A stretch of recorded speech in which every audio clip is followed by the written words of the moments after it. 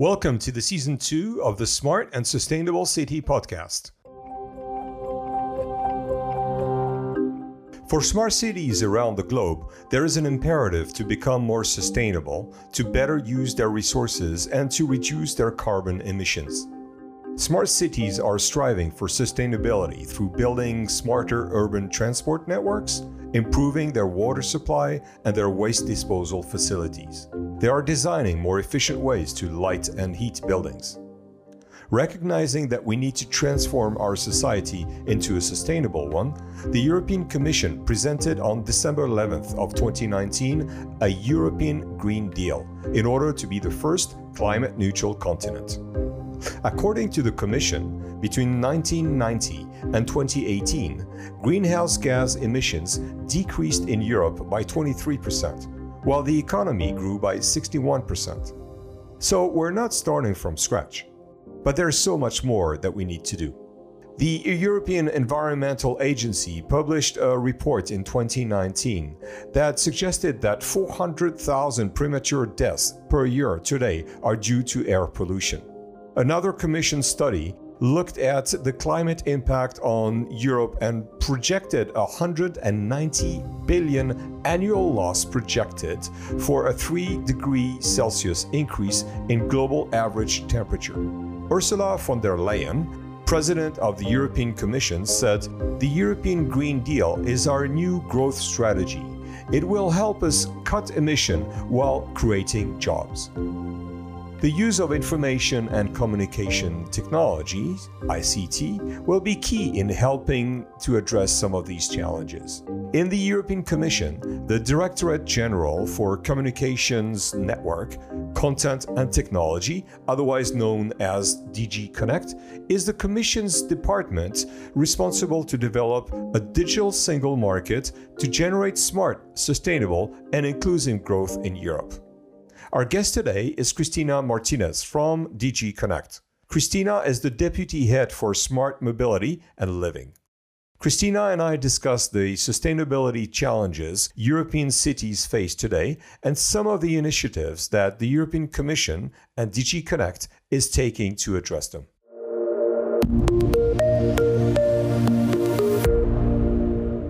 Well, hello, everybody. I'm Cristina Martinez Gonzalez. I work in the European Commission, which is the executive branch of the European Union, one of the most important institutions to support the transformation of Europe.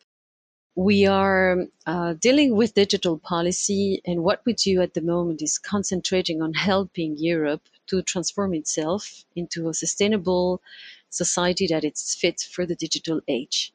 I've been in the Commission since 2002. I have worked previously for the United Nations, and I've worked also for a private company dealing with technology development. I have 3 children, and I am a real European, born in Belgium, of Spanish extraction, talking in Spanish to my children and playing in English online. So you're really living Europe as a European citizen, multilingual, multinational, and having lived in multiple countries. Probably like a lot of people out there. We are, so many people who love to travel, try and have new experiences in other countries, probably as you, Pierre. So yes, this is, I have a very classic profile, actually. This is Europe today. Europe is full of people like me who are, working abroad, traveling a lot, settling down in different places. The role of digital has come to be very important in the growth of Europe, and particularly in the past 6 months. Digital is very, let's say, natural for the young generations, but it's probably not the case for everybody. And it's also perhaps easier to adopt for a big city, which has the capacity to really embrace the digitalization of its services, but it's certainly not the case for all the cities in Europe. And not all the member states have large cities like Paris or Barcelona. or Amsterdam. So we have to be mindful of that reality and the diversity of the landscape. It makes it quite difficult, in fact, to come with one solution or one proposal to digitalize Europe. So yes, it's very important that we start now scaling up solutions in a way that are mindful of this reality. Would you say that governments have to deal with a digital divide, that certain cities are much better equipped with digital infrastructure, and that maybe the countryside or smaller cities have to catch up? Probably yes. And we are trying now to get facts and build evidence and launch initiatives based on that evidence. So we have indicators like the DESI indicators, for instance, which gives us a good overview of the level of penetration of technology in the different member states. And we see indeed, as you said, that there is a digital divide, not only in the population, but also in the geographical coverage. And so our initiatives now are trying to embrace that reality. For instance, last year there was a call for vouchers to equip communities with Wi-Fi services, public Wi-Fi services. It has been a tremendous success for my colleagues who launched this initiative. We have to use open standards that help cities to equip themselves with services from small players, from large players, irrespective of the technology that is already being installed in their city departments. And only by having this open approach, you can ensure that there is a level playing field for all the small businesses, but also for the citizens who want to launch new services or create innovative services based on the data, the applications that are put forward by the city authorities. We want to do it, but we want to do it in the European way, which is to give us that liberty to choose which type of applications or service providers we want to run on top of our existing infrastructure. And that's very powerful because I think that it also reflects the reality of the industrial fabric in Europe, which is composed of small enterprises, contrary to other regions of the world where most of the ICT service providers are very large companies. And so we give also a voice here to these local players who know very well their city, who know the people, the stakeholders that should be involved in the design of a specific solution for their specific problems. And those designers will not be locked by specific technology, but rather proprietary technology, but in the contrary, will be able to very easily develop an application for that city. We talked about the challenges of bridging the digital divide for governments and cities, and enabling citizens to take action. Could you speak a little more to this? At the highest policy level, or at the very concrete level of action, we always need to put the user in the center. What I can say from the urban policy perspective and from the smart cities perspective is that everyone recognizes that a successful project requires the full engagement of the people who will benefit from the services or the solutions that you're trying to create. So you cannot do it if you don't have the people who will be using those services or who will be benefiting from those services. You have to engage them from the onset of your idea to design the boundaries or the funding requirements that are needed to develop those solutions. And so we call this open innovation, stakeholder engagement. I mean, these are the buzzwords that you can hear, but actually they are demonstrating their effectiveness in most of the projects that we're funding, either through our research program or through other programs.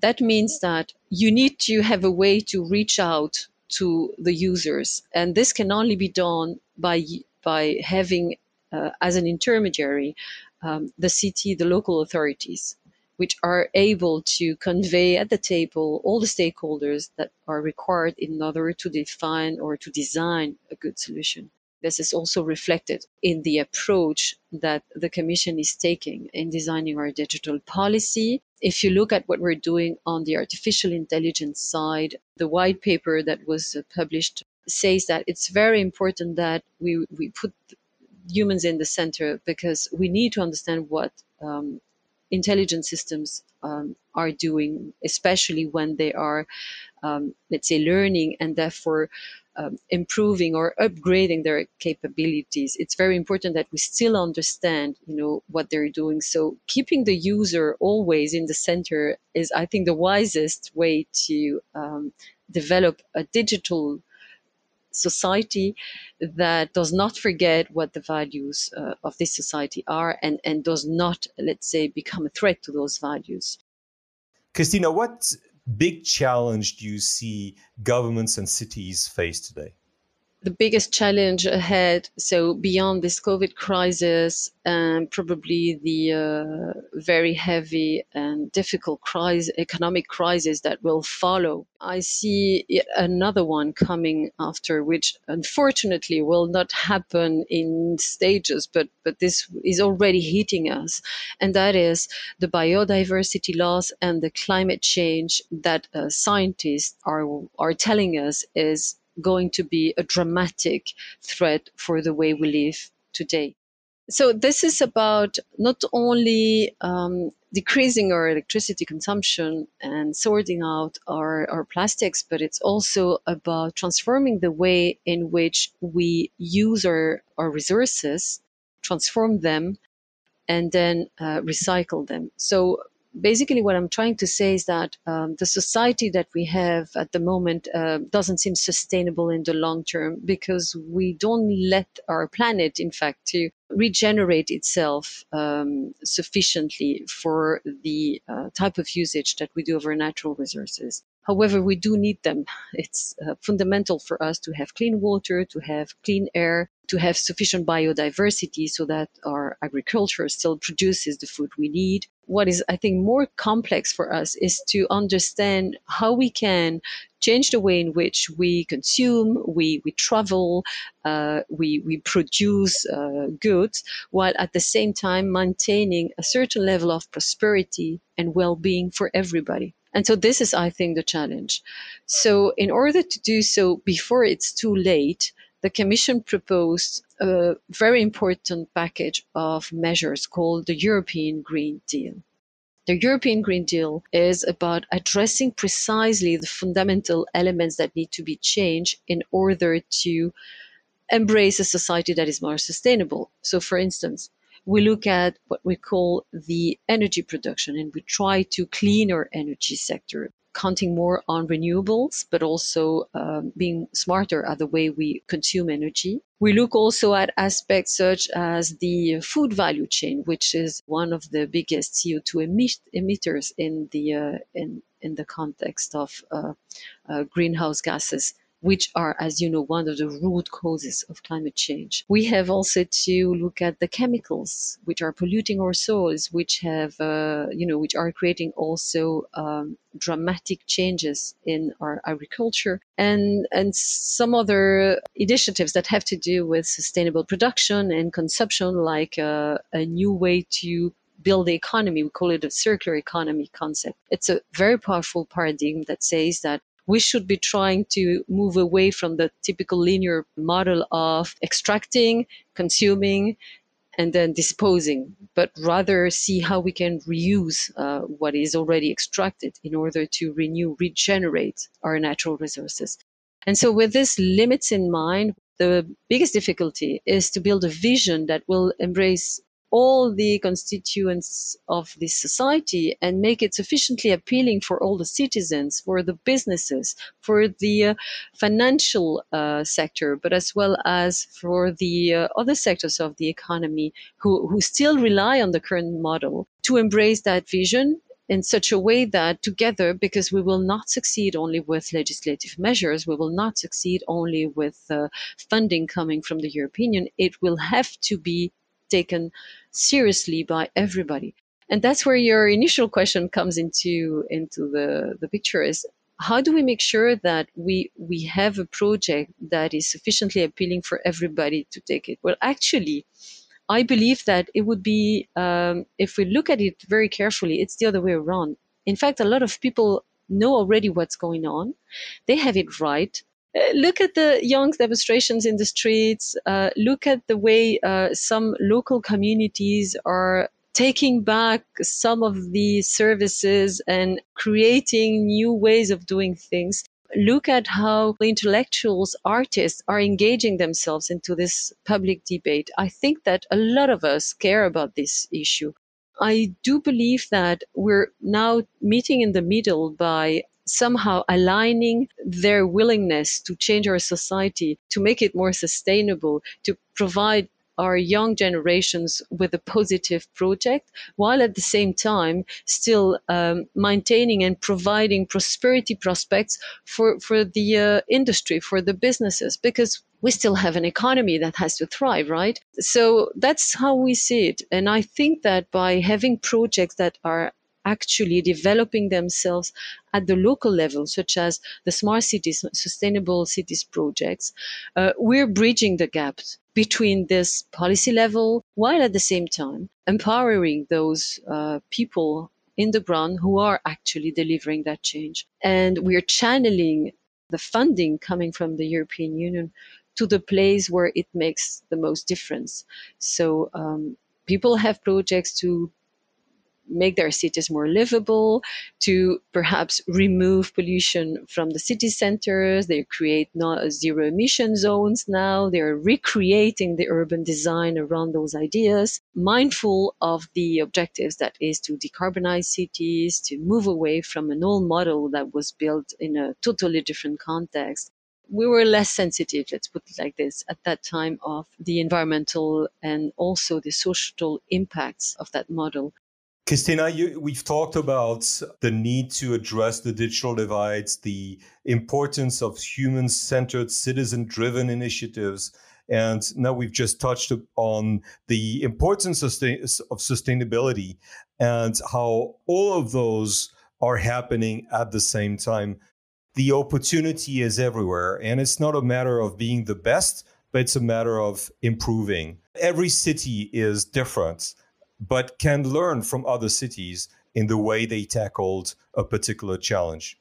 Absolutely. And that's what we do with the declaration. So the cities, more than 70 cities at the moment, which have signed the Join, Boost, Sustain declaration, are actually there together to do that purpose. There are other initiatives, for instance, the European Innovation Partnerships on Smart Cities, which is a kind of big forum where cities, but also service providers and citizens and technology providers are gathering together to exchange about their projects, is yet another example of how we can learn from each other and therefore have many progresses. Christina, one of the challenges that some of the listeners are facing is that they have ideas. They want to help their city improve. They have an initiative on, let's say, sustainability that involves digital. Where do they start? How do they seek for help and assistance? Okay, so very simple way is the Living in EU declaration.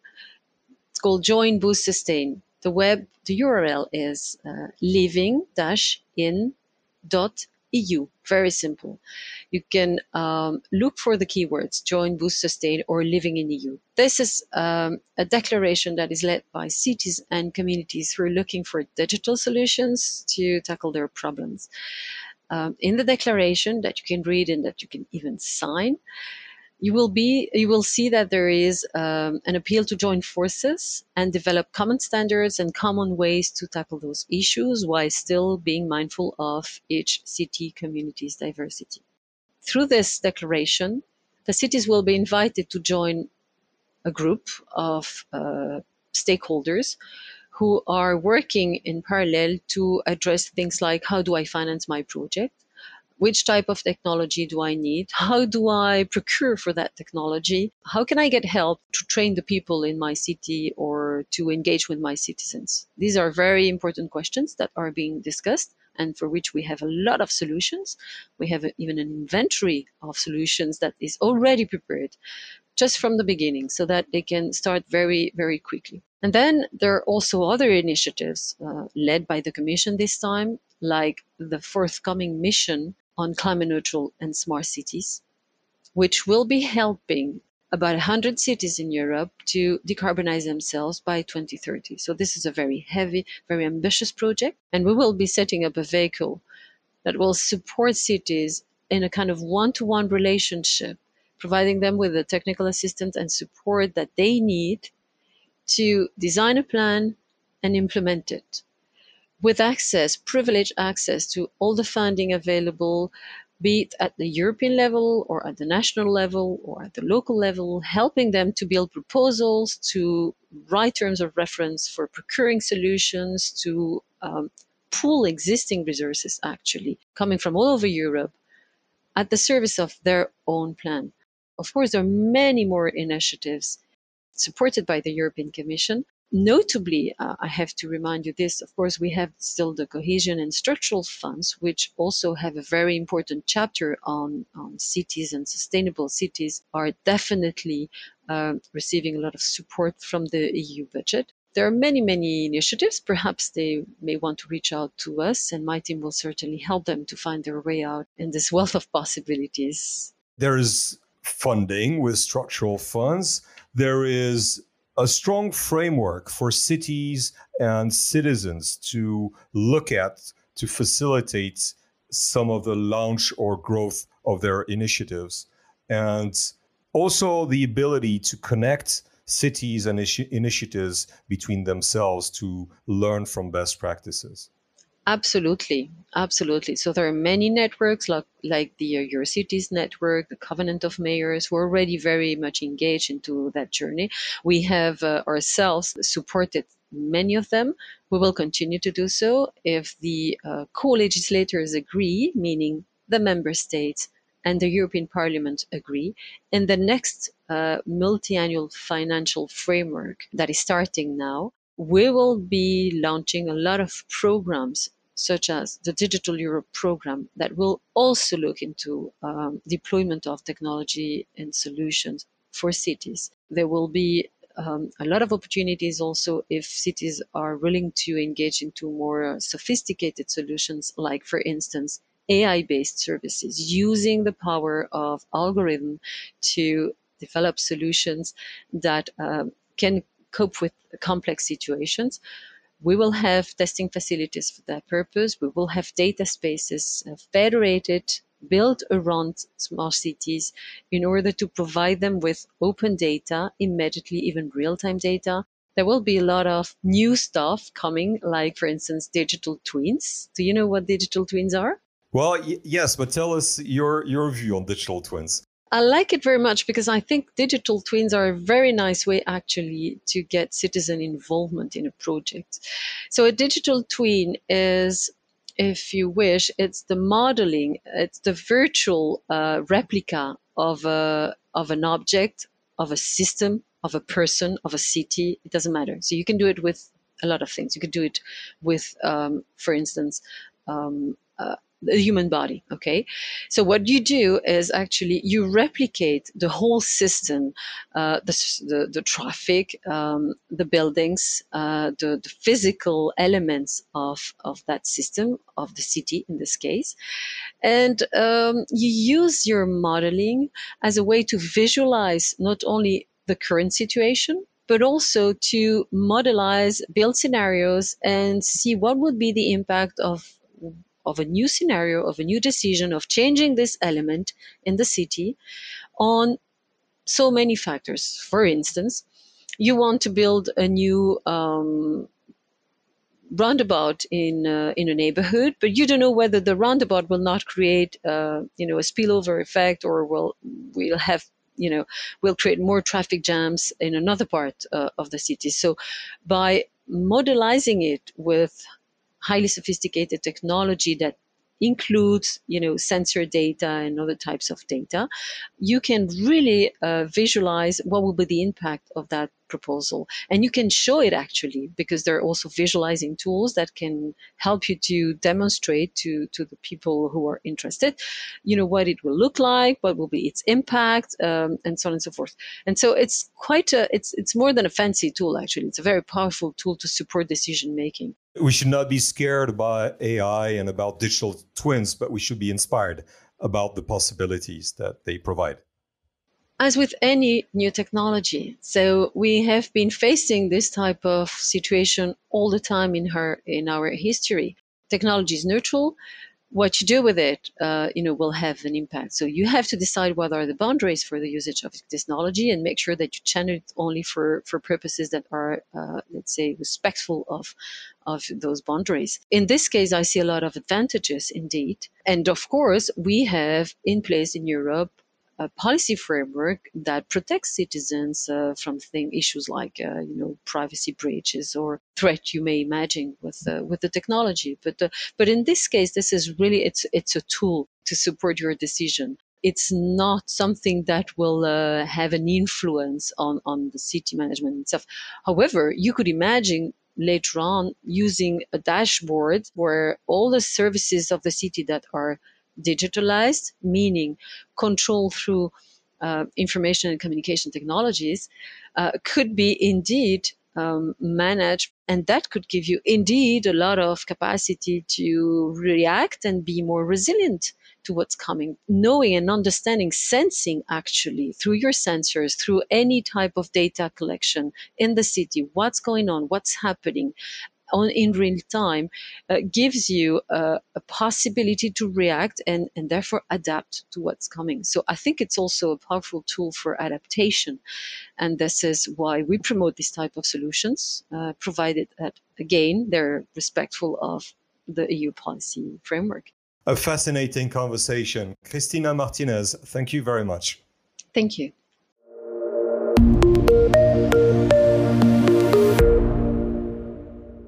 Thank you for listening to the Smart and Sustainable City podcast.